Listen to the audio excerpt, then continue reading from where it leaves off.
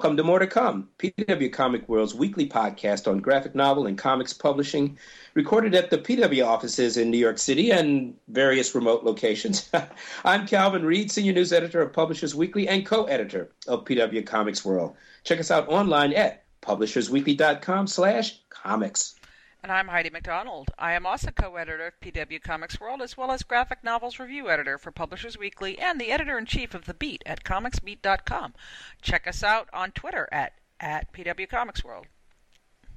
And I'm Kate Fitzsimmons. I'm the podcast producer. You can find us online at pwcomicsworld.tumblr.com. And don't forget, you can subscribe to More to Come on iTunes. And on Facebook, we're at facebook.com/PW Comics World. Shall we get started? Oh, yes. Calvin. All right, this week on More to Come. It's that time again. It's Comic-Con time. And also new figures on the size of the comics and graphic novel marketplace in North America. And a look back at ALA 2015, which gave a special shout-out to comics this year. So, it's San Diego time. Yes, that explains your blackout just a few minutes ago. We're all going on a few minutes sleep, and here it grabs here and there, caffeine, and Comic-Con is 2 weeks early this year, and it's kind of hellish. It's completely hellish and completely disorienting. And yes, instead of the fear and trembling has just started 2 weeks early. So yeah. Yeah, anyway. But we're getting, as we're recording this, we're a couple days away from something. Oh, July 4th. Yes, that's right. So we also have a 3-day weekend in front of us too. So which means that everybody has to just get it all crammed in today, tomorrow, and Monday and Tuesday, and then it's too late. That's welcome to the show. So yes, right. And welcome to the the tornado that is Comic-Con. Now we have our special hub for Comic-Con coverage once again at publishersweekly.com/Comic-Con, COMICCON. So, and we have our preview story up there right now. And actually, Calvin, you did a sidebar. One of the big changes this year is there's a whole new venue and a whole new slate of kind of publishing-oriented programming. Yeah, absolutely. Well, libraries in particular, which have always gotten the love at Comic-Con. I should say to everybody that obviously, as you mentioned, check out our feature, Is Comic-Con Too Big for Small Publishers? Right. But which is one issue among many facing this gigantic pop culture extravaganza. But certainly one of the issues we're looking forward to is 3 days of programming devoted to libraries and librarians and teachers. And they're actually going to be held at a new venue very close to the convention center, the San Diego Central Library, a new state-of-the-art facility. I believe it opened up at the end of 2014. It's very near, I think it's right behind the Petco Park, the Padres Stadium. That's right. So it's a short walk from the convention the convention and from the ballpark. So, but there's going to be 3 days of programming there. I'm trying to check out the.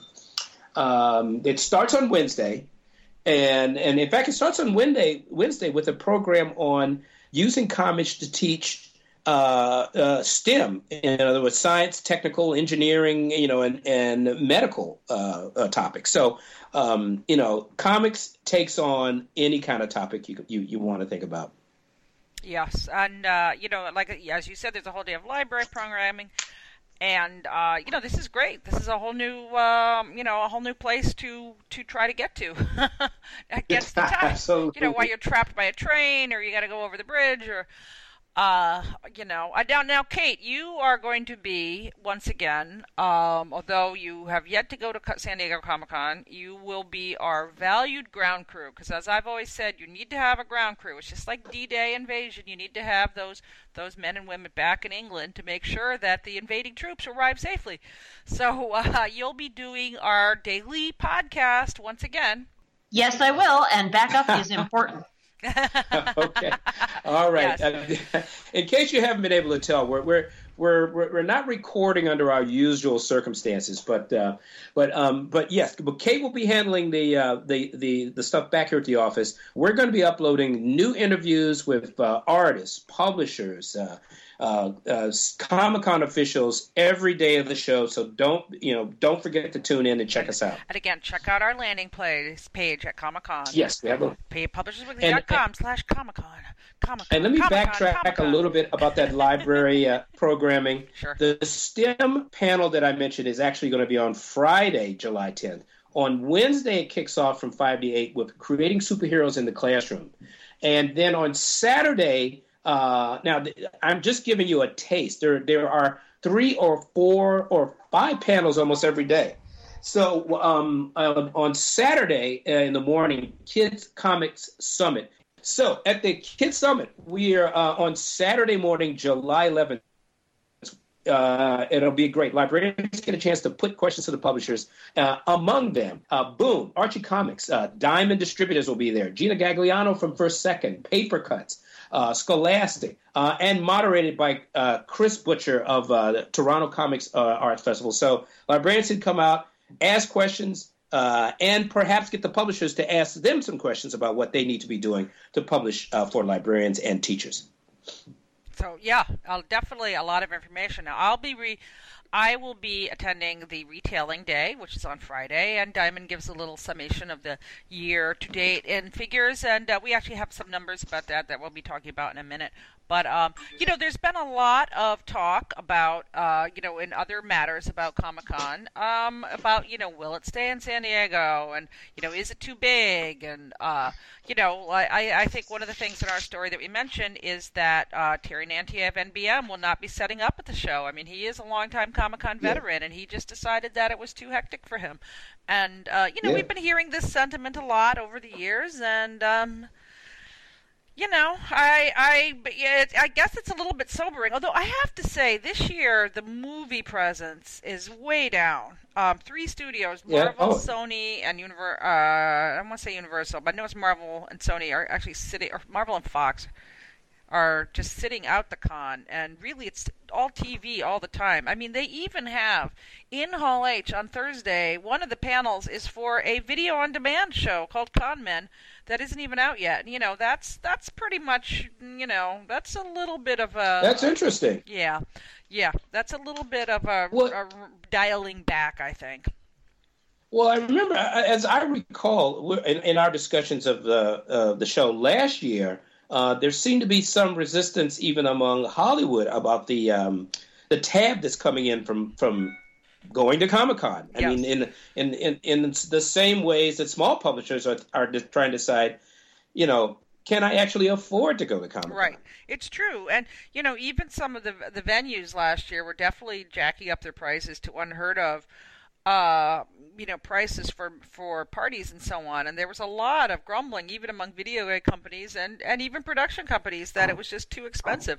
On the other hand, there was a big story about Comic-Con in the New York Times where they said that in Hall H they have these kind of wraparound video screens, and to turn them on costs $600,000. So I believe Warner Brothers is going to use that for their panel on Saturday morning. So as always, for some, money is no object. So yeah, but I think there's a difference between like paying to get your giant video screen on and paying like 10 times you normally would for a restaurant for a party. Yes, absolutely. It's just a little different. Like I think they'd be more willing to spend on one than the other. Yes, like it actually costs that much to run, as opposed to the restaurant, which is just doing its thing. Yeah, but I mean, I'll be honest. I was hearing like well into 5 figures to rent out, venues during the show, and you know what? That's a little ridiculous. So.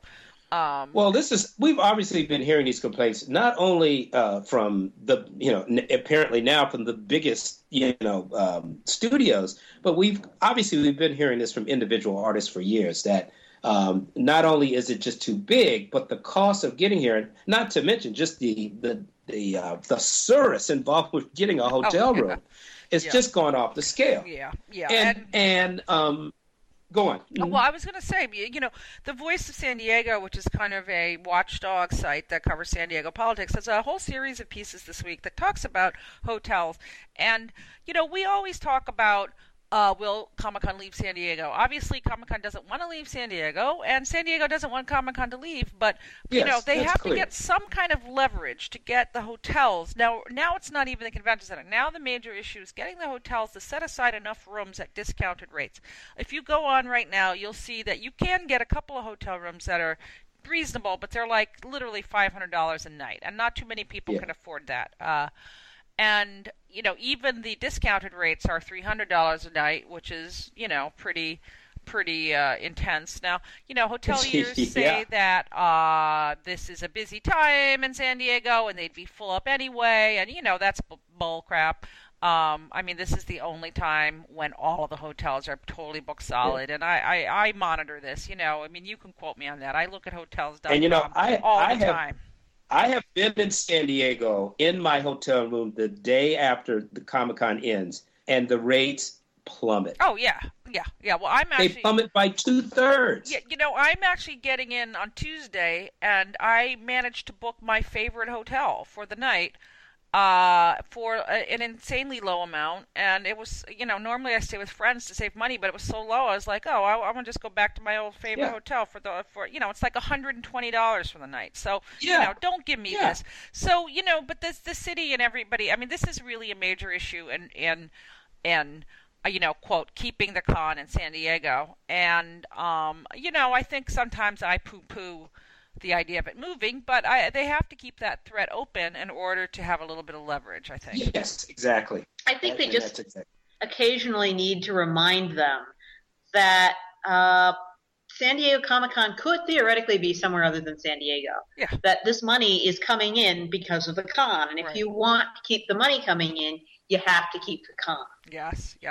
Now, Kate, I'm always curious, what's it like when you don't go to San Diego? Is there anything you're looking forward to, or, looking to hearing about, or? Well, I do think that the number of things announced at San Diego has gone seriously down. Oh. I think because of because I remember 10 years ago, being a fan, checking on the internet, and every day of San Diego Comic-Con, something new would come out. And you'd be like, oh, I'm interested in that comic. I've never heard of it before. But I think the 24-hour news cycle of the comics internet has stepped up to a place where comic companies are more willing to release their thing at some other time when it doesn't need to compete for airtime. Right. That's right. Yeah. You just don't see the same kind of announcements, which is fine. I don't blame them at all. It's just that it makes it less of a crazy 40 million things are announced all during Comic-Con kind of thing. Right. But I have to say, having been the back home backup for a few years has made me more and more resistant to ever going to Comic-Con, because I'm like, oh my god, it sounds insane. How could you even handle that? I don't even know. Yeah, it is fun. Maybe, it is fun. Maybe it is kind of fun. Maybe I'll stick to New York Comic-Con. I don't know, man. I'll tell you this. I'll get there, but I started going to Comic-Con, and I can't compare with Heidi. I started going to Comic-Con in the late 90s. I forget the exact year when I started. When I started, it was a monster with 80 or 90,000 people coming. I'm telling you, it seemed like a little country fair in comparison now with what goes on there.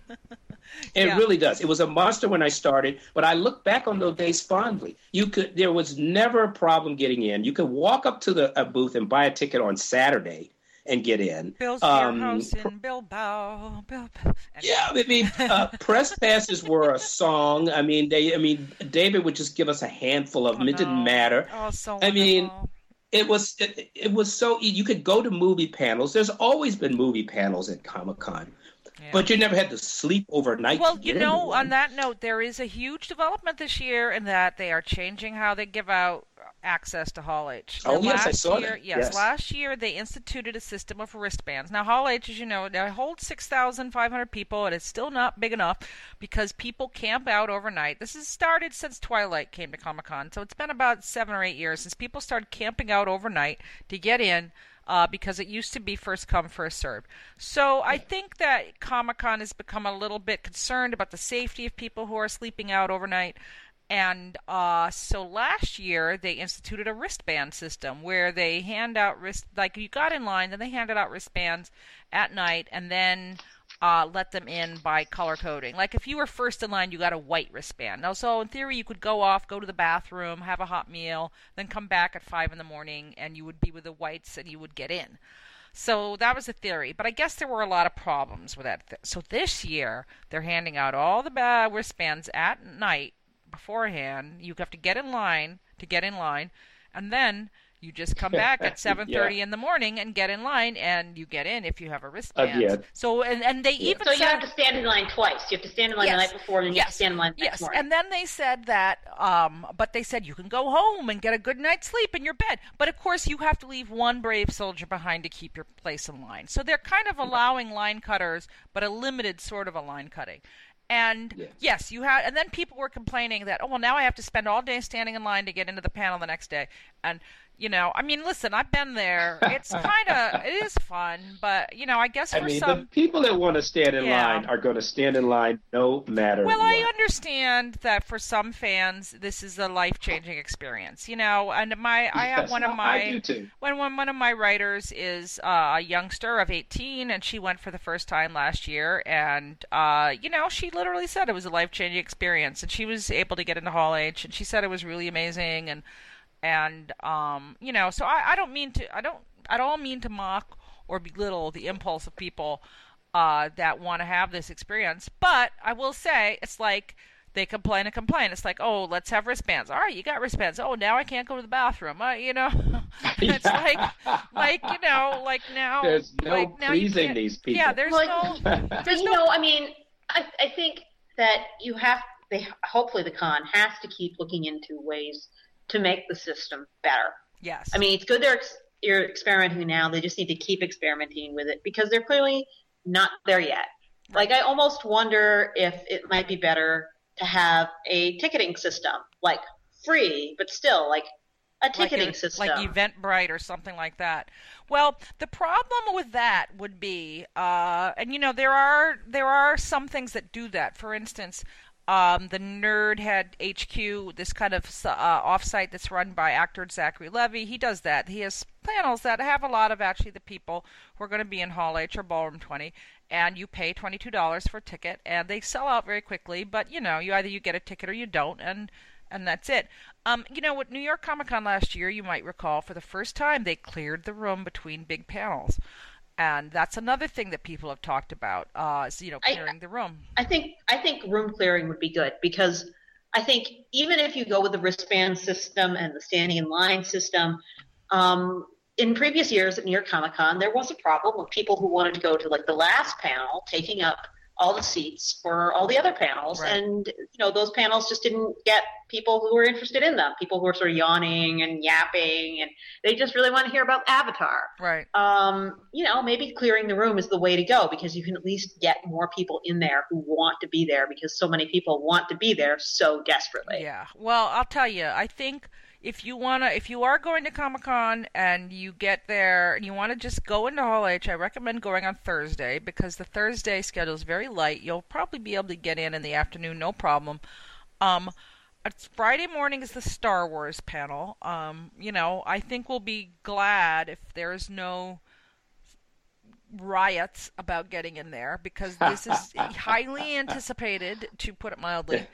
And then very volatile situation. Yes, and then the next morning is the Warner Brothers panel. So again, another highly volatile situation. So we'll see. I mean, people are going to complain no matter what. I'll be honest. This, Calvin and I are old hands, and Calvin, I think it's fair to say that we usually get taken care of one way or the other with our contacts. And well, I will say this. I mean, as far as Hall H is concerned, I actually stayed the hell away from it unless I have basically, some insider's way to get in by. Because I haven't really gone to an event there in the last couple of years. Yeah, forget about it. I it's think just I got too in. Insane. I got in for like Watchmen, and that was what, 2007? Yeah. I mean, give me a break. That was almost. And I got it for Scott Pilgrim. Yeah, I was there. Yeah, that's because we had an in. Yeah. That said, that was one of my favorite Comic-Con moments. Because the Expendables panel was before Scott Pilgrim, and the switch from the Expendables cast to the Scott Pilgrim cast was pretty funny. So, I have to say, that as someone who goes to New York Comic Con, which has a far less exaggerated but still kind of thing, like I will go to one of the smaller big panels per year. Like I budget myself. Yeah. Because it's just too much of a time expenditure. And no matter how much I love the thing it's for, like for example, the Marvel movies, that's just like, you know what? I'm not going to stand on that line.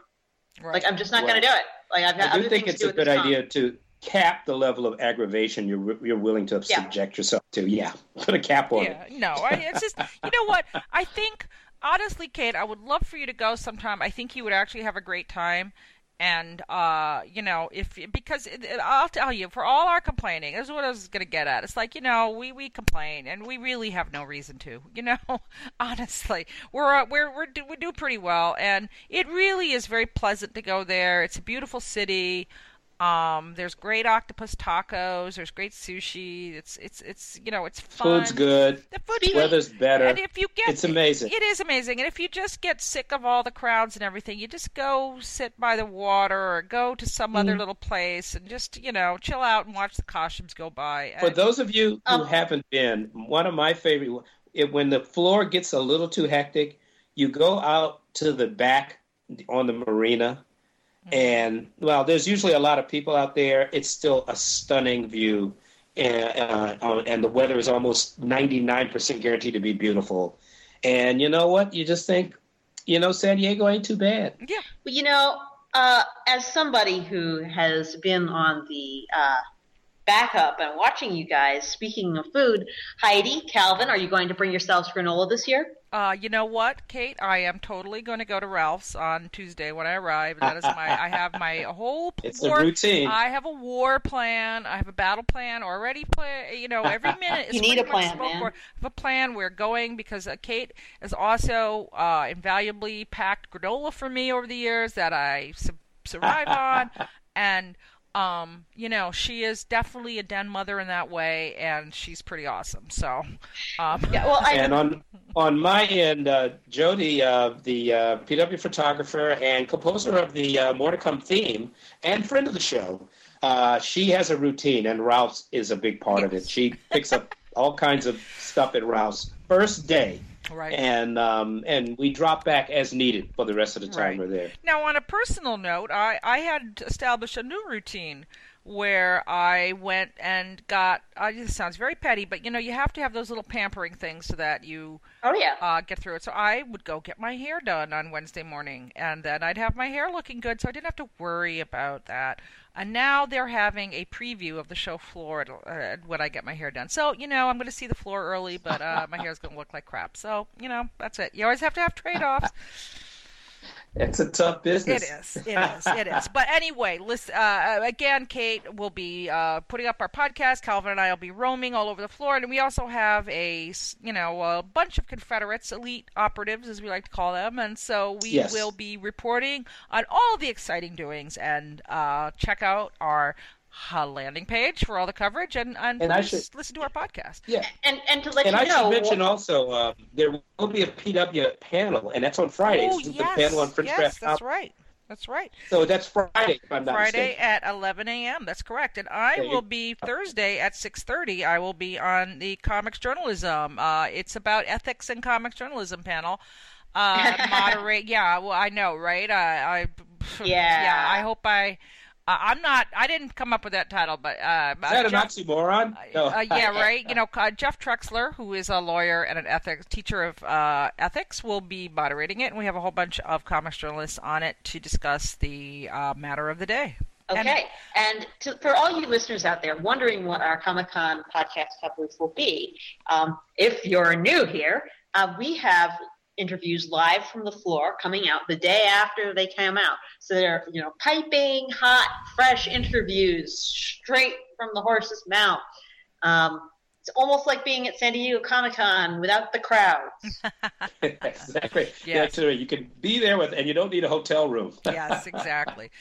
So, well, it will be exciting. And also exciting, moving on, just quickly, Calvin, you had a story today. The new statistics have been released on the size of the comics market. And it's up. It's up. It's growing up. It's up. The combined market of graphic novels, book format comics, and periodical comics is being pegged at $935 million in the year 2014. That's sales in North America. This is a report by the newest team-up crossover between ICV2.com and Comicron, the two highly regarded comics trade news sites. They started this team-up last year to try to get a better fix on the size of the graphic novel and comics marketplace. So this is their second year's report, and it's very interesting. And they call it it's the best market for print comics adjusted for inflation since the mid 1990s. So comics continue to grow. Comics in the book market, in the book trade, essentially book format comics, actually led all gains with 16% rise from $245 million, that's in the book channel, up to $285 million in 2014. Yes. So very interesting. Yeah, periodical comics came in at was at $335 million. That's right. Well, $355 million, with about $20 million from newsstands, which are as you said, the one area that is down. And actually, that declined. Yeah. And digital was pegged at up again this year, about 11% to $100 million. Right. So, kind of backing up what we've been thinking, and, people who say comics are dying are really not accurate. I know people like to be doomsayers and, it's lowered expectations and so on and so forth. But, I think it's really important to be honest about the fact that we're doing okay. Individual people may not be having their problems, but the industry as a whole is doing okay. And the only thing that's really not doing okay is the infographic that came with this. It's like, come on, people, get a, I mean, it is the saddest. Well, the art direction could probably. The art direction could be a little better, but we have to salute Milton Grief and John Jackson Miller for really putting together some of the best figures we've seen in a long time about this market. Yes, and speaking of figures, actually, we should talk about this more when we do our next podcast. But I will actually be on another panel that I believe is 3:30 on Sunday. Yes, it's one of the absolute dead dog panels, but I've been in that time slot for a few years now, and it'll be myself, Rob Salkowitz, and now I'm forgetting, but Brett, whose last name, how can I possibly forget it? But anyway, he does all the statistics on Facebook demographics. And right, that guy. Yes. And those are always helpful. Right. And Brett, Rob, the Facebook statistics guy. Brett, the Facebook statistics guy. And he's going to kill me when he hears this. But and Rob has done, with Eventbrite, they have a new survey on convention demographics. And, they did one last year. And this one is more in-depth. It has breakdowns by gender. It has breakdowns, which is at parity, by the way. It's up 48% male and female. And the rest is fluid gender or trans or unspecified. Yeah, non-binary. Let's just call it non-binary or unspecified. But it also has breakdowns by purchasing, by different kinds of fandoms, by gender. Tons and tons of information there. And Rob will be breaking. I'm looking forward to it. Yeah. Rob will be talking about that, and we'll have the latest Facebook demographics. And I'm going to pull together a couple of other little things that. Other demographics that we've had. So that'll be 3:30. If you have any brains left, please come to the panel. I think it'll be actually one of the really interesting ones of the show. So. Great. All right, great. Actually, if I may, mentioning Rob reminds me of my little Comic-Con ritual, which is that on Wednesday preview night, I have dinner with Rob Salkowitz, his beautiful wife Eunice, and Dennis Kitchen. So we'll sit down and have our little Comic-Con opening dinner. You have these little rituals, and then sometimes you realize you've been doing them for 30 years, and you're like, wow, So it becomes like, should I do anything different? But then you're always in such chaos. It's like you have that one little thing that you do the same, and it becomes a really fun thing to do. So, yeah. So anyway, well, wish us luck, everyone, and, we'll talk to you from the floor of Comic-Con. So there's more... Oh, go on. Yeah, but before we sign off, just a quick mention. We just finished the ALA annual meeting in San Francisco, finished up over the weekend. We just wanted to mention it briefly. Actually, Heidi did a terrific feature looking at adult librarians and the growth of collections for adult readers. But also, I mean, this was an unprecedented hosting of comics events this year at the San Francisco ALA, including they've been doing Graphicon, I think. Isn't that what it's called? Yes. They do a sort of mini Comic-Con at the show. So they did that again. And excuse me, I'm sort of looking for my, let's see. Well, Jennifer de Guzman had a coverage. They had a whole day, a whole series of panels devoted to diversity in books. We didn't need diverse graphic novels. And, it sounds like it was a really great day. She wrote up a really some fine coverage for us that ran this week. And you the Will Eisner library graphic novel grants were giving out to libraries in Belmore, New York, and I believe in Arizona, a high school program in Arizona. In any event, I just wanted to point out that, once again, I mean, comics are a huge part of the library experience, and librarians have been key in bringing them into the fold, and just another item to show, to tie in with the size of the graphic novel market, of just how comics have sort of arrived in the mainstream. Yeah, and speaking of comics and